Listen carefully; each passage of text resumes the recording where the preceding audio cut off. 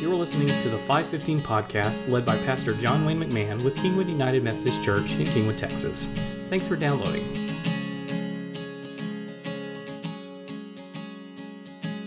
Hi there, welcome to episode 42 of the 515 podcast. John Wayne is staring at me right now and trying to make me smile and laugh. So I'm not making any eye contact with him, but he's there, so I will acknowledge that. John, how are you doing today? I'm good. I'm feeling lonely right now because you won't look at me. Okay, I'm sorry. I know, I feel bad. It's definitely not guilt for not being at church on Sunday that I'm experiencing because it's more than that. But I was not there, so this is one of those moments where we're like, how are we going to do this? Yeah. How am I going to have an intelligent conversation about the subject of the sermon? You didn't listen to the sermon? Part B of that is that there were some, we'll call them technical difficulties, where the sermons were not recorded. Yeah. And as such, there are none to be listened to this week. Yeah, so if you missed it, this is what you get. This is one of those, though, but this is now legendary because there's no evidence. People will only be able to talk about it. First person for people who heard it firsthand. So congratulations if you were there on Sunday and heard it. I'm retiring.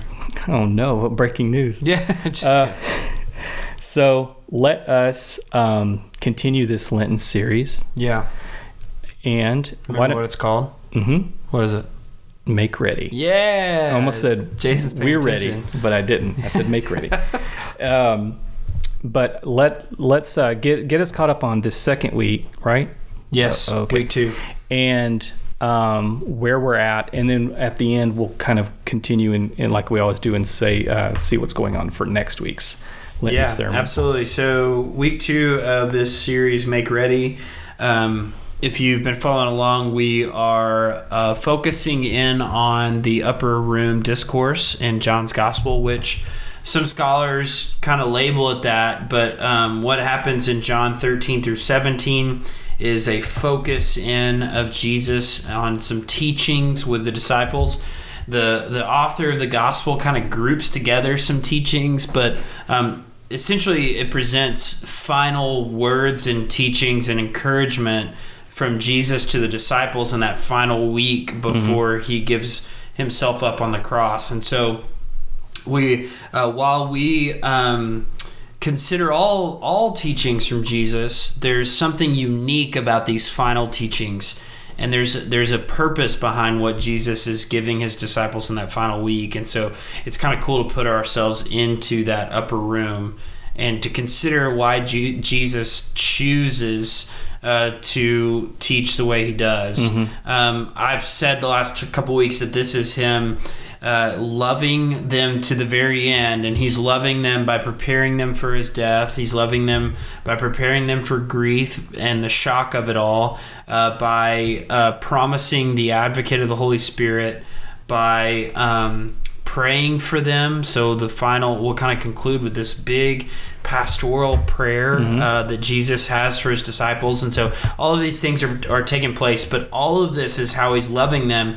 And then this week, the interesting thing is he's loving them by forcing them to consider the contents of their own heart.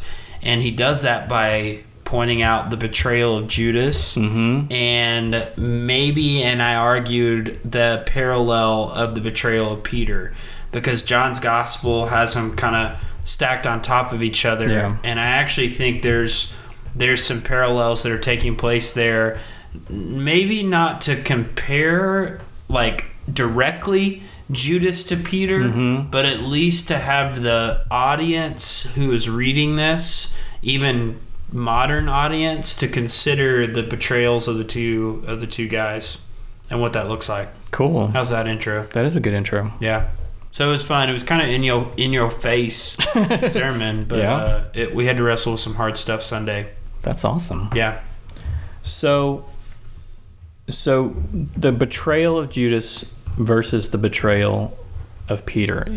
This could be one of those like essays you write where compare and contrast, you know, where you list all the things of how they're similar and here's how they're different. Kind of help me out here since I was not there Sunday. So I'll give you a little bit more overview, especially if you're listening on the podcast and you weren't here Sunday. Yeah.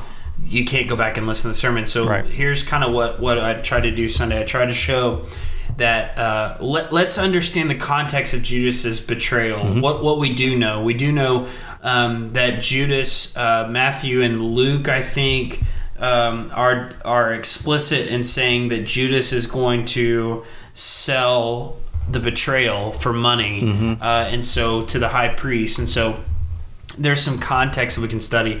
We also know, many scholars know that Judas, or at least speculate that Judas is probably some kind of a zealot.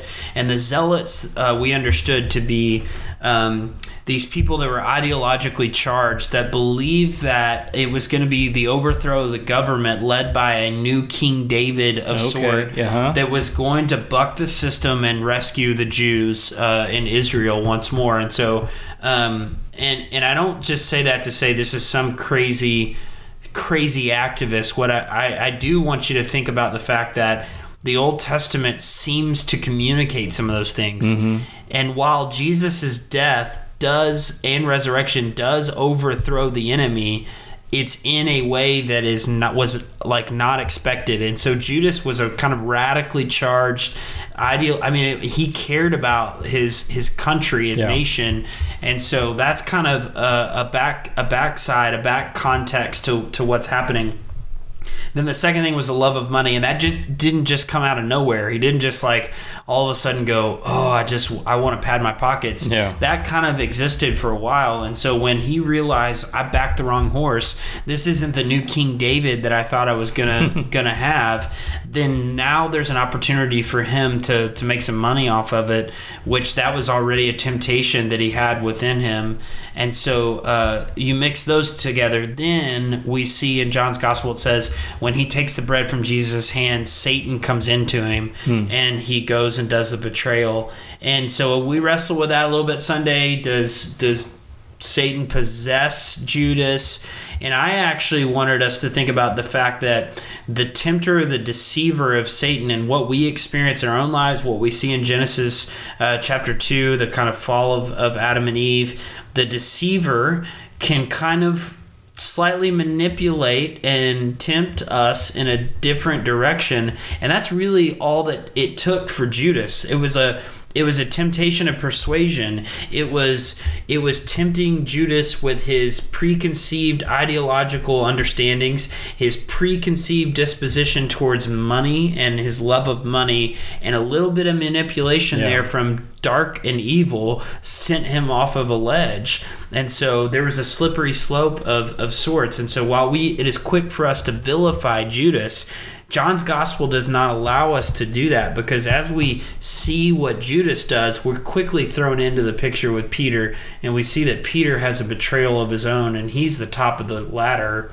disciple. I mean, he's the one that takes serious pride, too much pride, in being the smartest one or the most loyal disciple. And so we see these two things kind of compared, and that's kind of what I was trying to we think too frequently that evil or Satan is going to be this huge, massive thing that pops up and out of nowhere, boom, takes over this person and corrupts every single thing about their being. But really, there's demonic possessions and things like that in the gospel, but that doesn't have to be how all of it is, right? And so, it could be, the whole premise that sometimes the simplest explanation is the one that's true.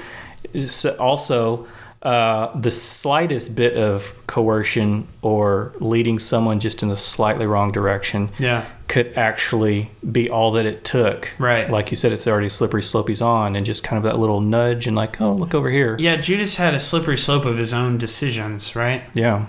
And there could have been temptation and manipulation along the way, but what we do know is Judas is overcome with grief and shame, and he takes his own life, we're told by Matthew, I think. And if that's the case, then he's overcome with grief and shame. That would be indicative of him feeling shame over his own decisions, right? Yeah, for sure. Not some kind of crazy out-of-body possession. Yeah. And so I think that that's indicative that Judas knows he screwed things up. I let myself cause this, or I let my temptations get the better of me. Right. And so he felt that guilt. Right. Yeah, that's good. Yeah. Okay, so before we do some of the comparison, let's talk a little more about the betrayal of Peter and what he did to betray Jesus. Yeah, so Peter, in the Judas betrayal, Peter is the one that leans over to the beloved disciple and says, hey, find out who he's talking about. And which can be seen as a kind of an assurance of, it's not me, find out who the other person is, right? And which is ironic because the very next scene has Peter being told by Jesus, no, you're going to betray me 3 times. Mm-hmm.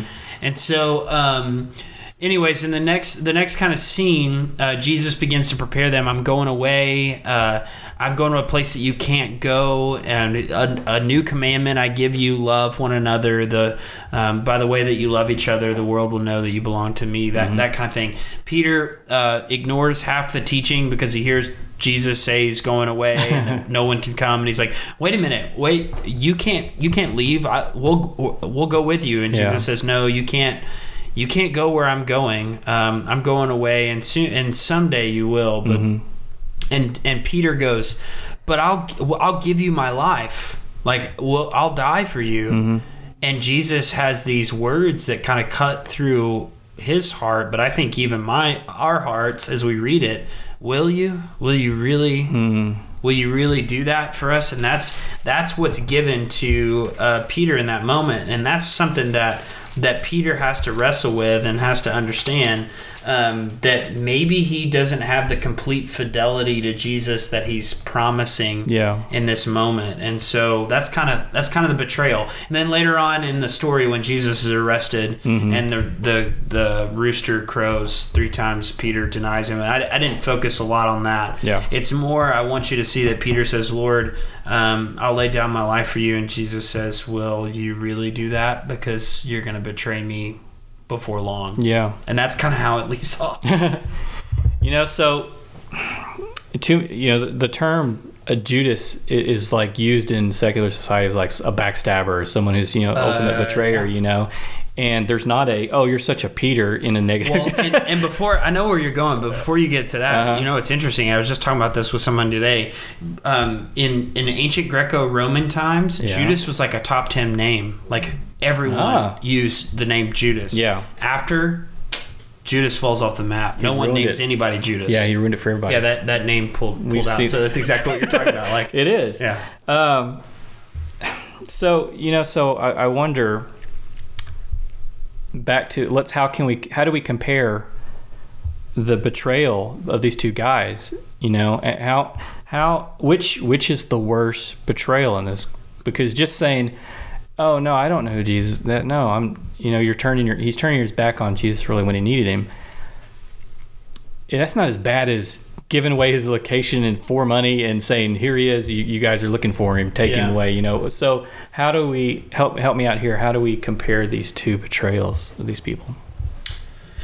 Yeah, no doubt that to us, Judas's betrayal seems pretty terrible. Yeah. Predicted and prophesied betrayal, and he still does it. But Peter's is the same way.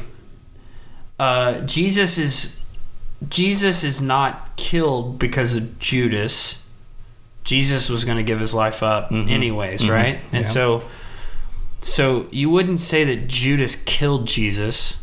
You know what I mean? Like Judas betrayed Jesus, but so did Peter. And so like I think the difference becomes Judas is overcome by guilt and shame and gives his life up. And Peter is given the opportunity for repentance. Yeah. And he changed. Is that? I don't know. Like, here's the problem. I think that we start to compare the 2 in a way we try to justify one. Yeah. And we try to make it okay. And I think that's kind of a game that we do with our own Christian life. Yeah. So my follow-up question was, does it even matter whether or not Judas was a worse person than Peter was in this case? And because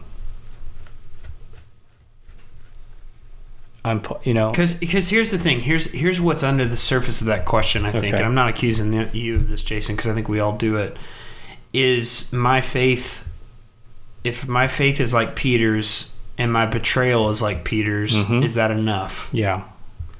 And that's a dangerous place to live in. And here's why I think that. I think that we're starting to, if we wouldn't say this like out loud, but I think underneath the surface, we're beginning to essentially play this game, what can I get away with? Right. Instead of wondering what God may be calling us to, we're wondering what can I get away with? And I think that that's really a problem. And so I talked about allegiance and this understanding of believing in God in a way that kind of drives how we orient our whole lives. And I think that gets at the heart of that. So Bates is somebody I referred to, this author, and he says this: when I find myself wondering whether my allegiance is enough, I am forced to remind myself this is to ask the wrong question. Indeed, those who are concerned enough to ask it are probably those that are at least that are in the least danger of the lack of allegiance. So those that are being honest with their faith are probably okay, but we still get into a place that is dangerous. Allegiance cannot be quantified or enumerated. How would you feel if you were getting married and your spouse wanted a list of rules issued in advance describing how far he or she could go physically in a relationship with someone else other than you before it would be considered cheating? Yeah. Like, wouldn't that be terrible? Like, and so that's kind of the same thing we start to ask, like, God, how unfaithful can I be with you until it's like way too unfaithful? Yeah. And that's not the way to ask it. It should be something that's different. It's better to ask what sort of allegiance than how much, because allegiance depends on what Jesus the King commands of us to do and calls us to do. He asks for all of us, and there is much to be found in that allegiance, but sometimes we play this game of, can I get away with what Peter does? Yeah. You know? Does that make sense? It does. It's something to think about. I don't know if I answered the question, but there's just a lot of conversation that could go on. You know, Jesus, he doesn't say sell some of your worldly possessions and bear your own, the bottom part of the cross. Yeah. He's like, sell it all, bear it all.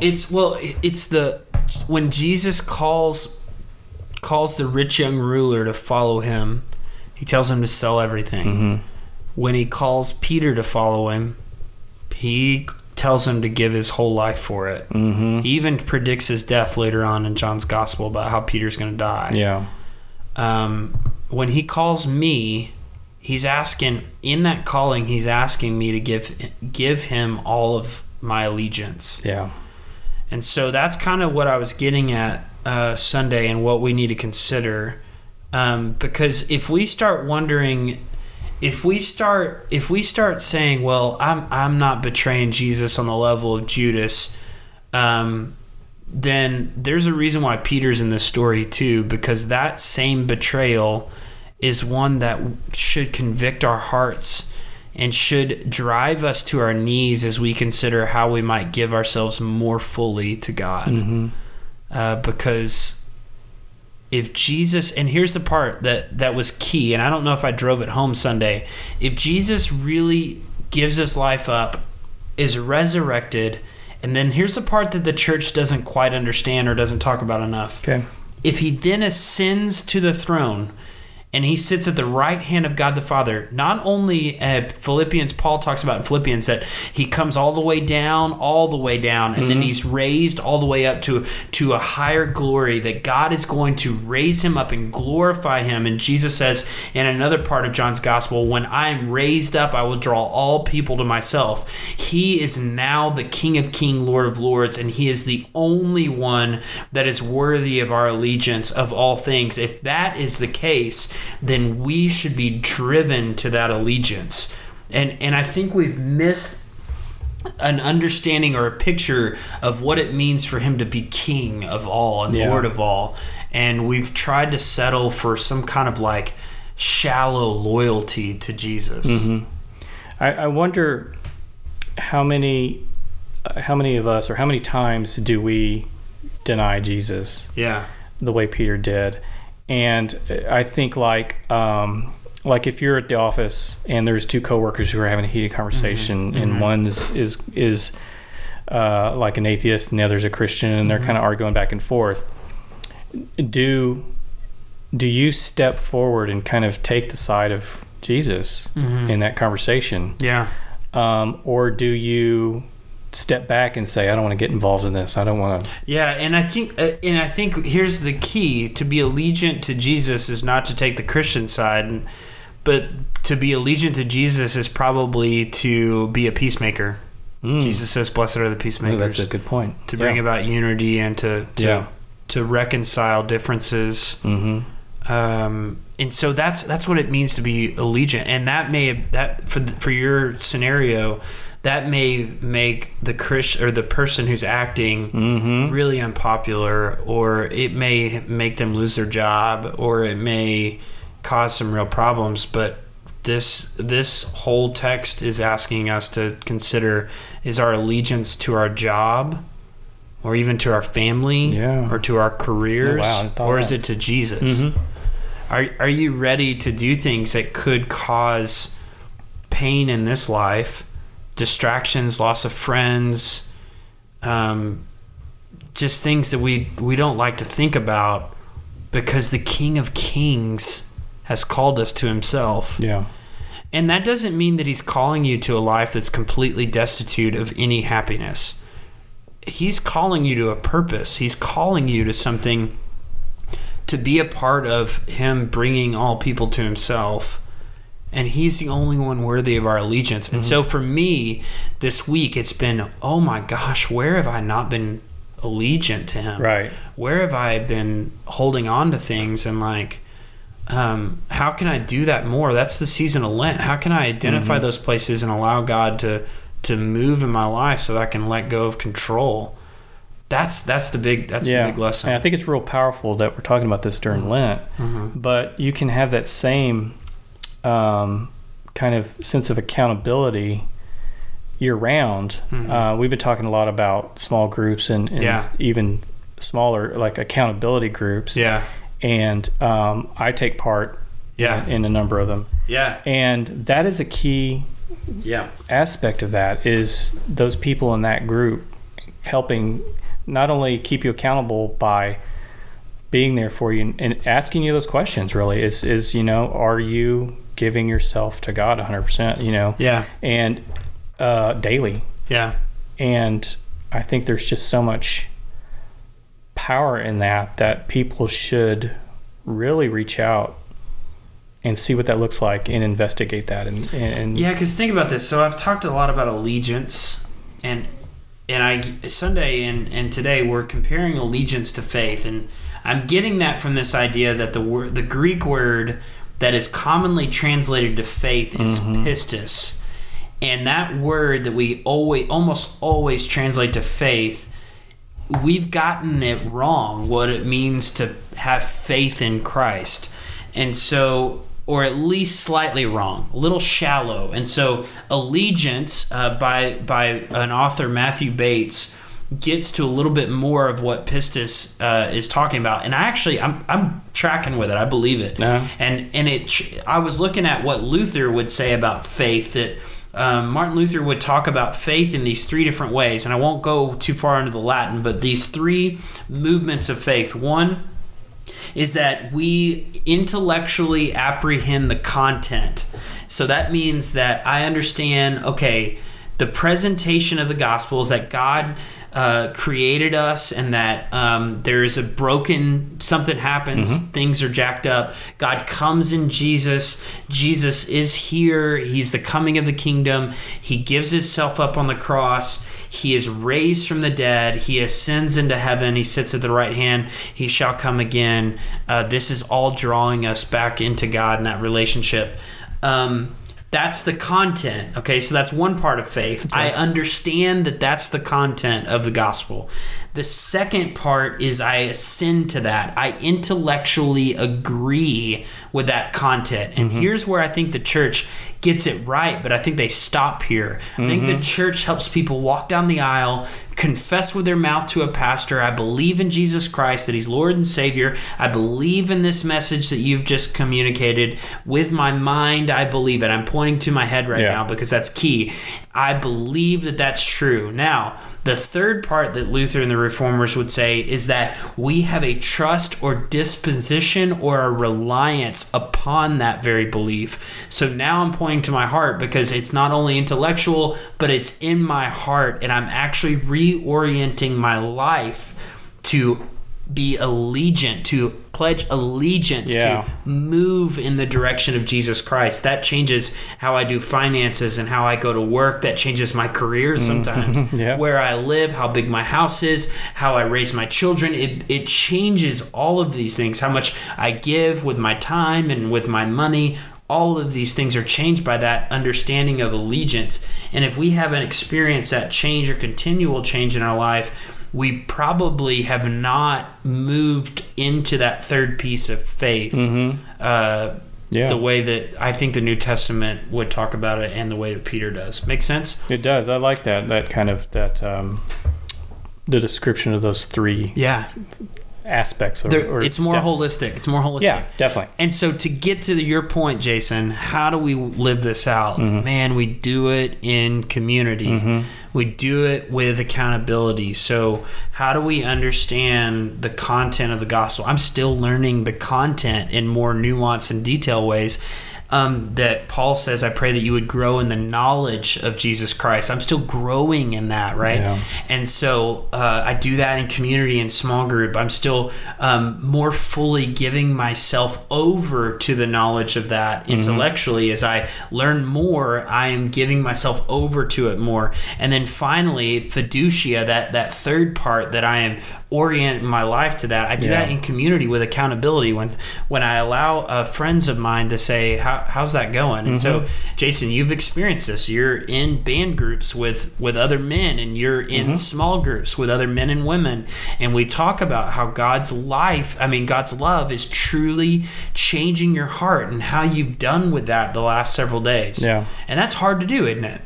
That can really be difficult. And but it's worth it, I would. Exactly. The ones I'm in they're different experiences, and I value each one in its own right. And I kind of use them to kind of compare and mold the others based off of that kind of thing.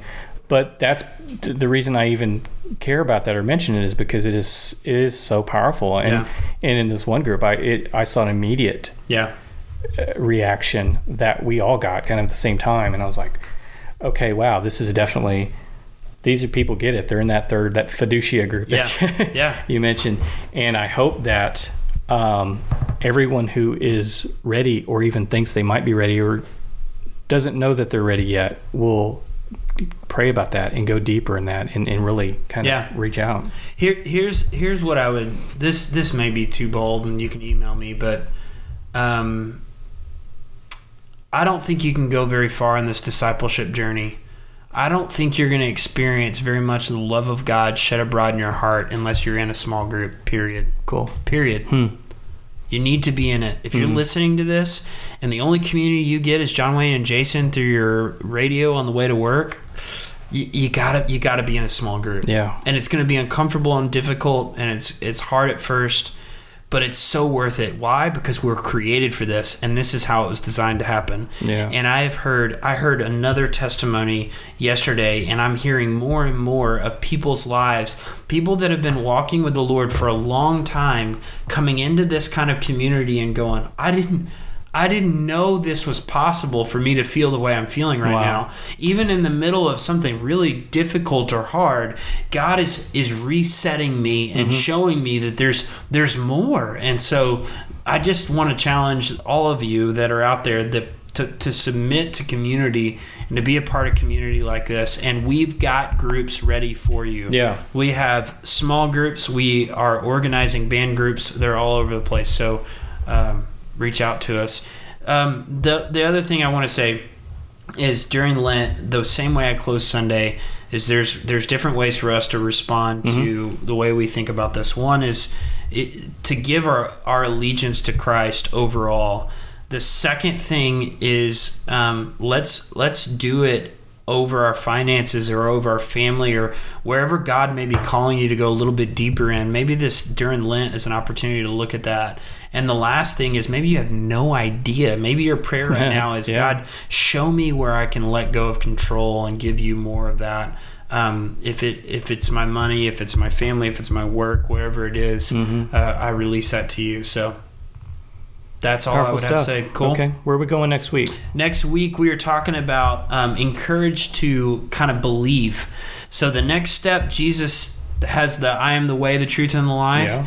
And they're like, how do we get to God? Like, how do we get to the Father? And Jesus like, guys, I'm right in front of you. Yeah. And so doubt is good and okay, and I don't ever want to squash doubt. But there's places where we can lean into faith and we can trust that Jesus is already working in our midst. And so we're going to talk about that. Very good. I will be there this time, I promise. That's good. And we'll try and record it. And that's what happened. Everyone, now, I want you to tell Jason that you forgive him. I appreciate that. All right, thank you for saying that. Yes. All right, we'll talk to y'all next week. Thanks, Jason. Have a good week. Bye. All right, bye.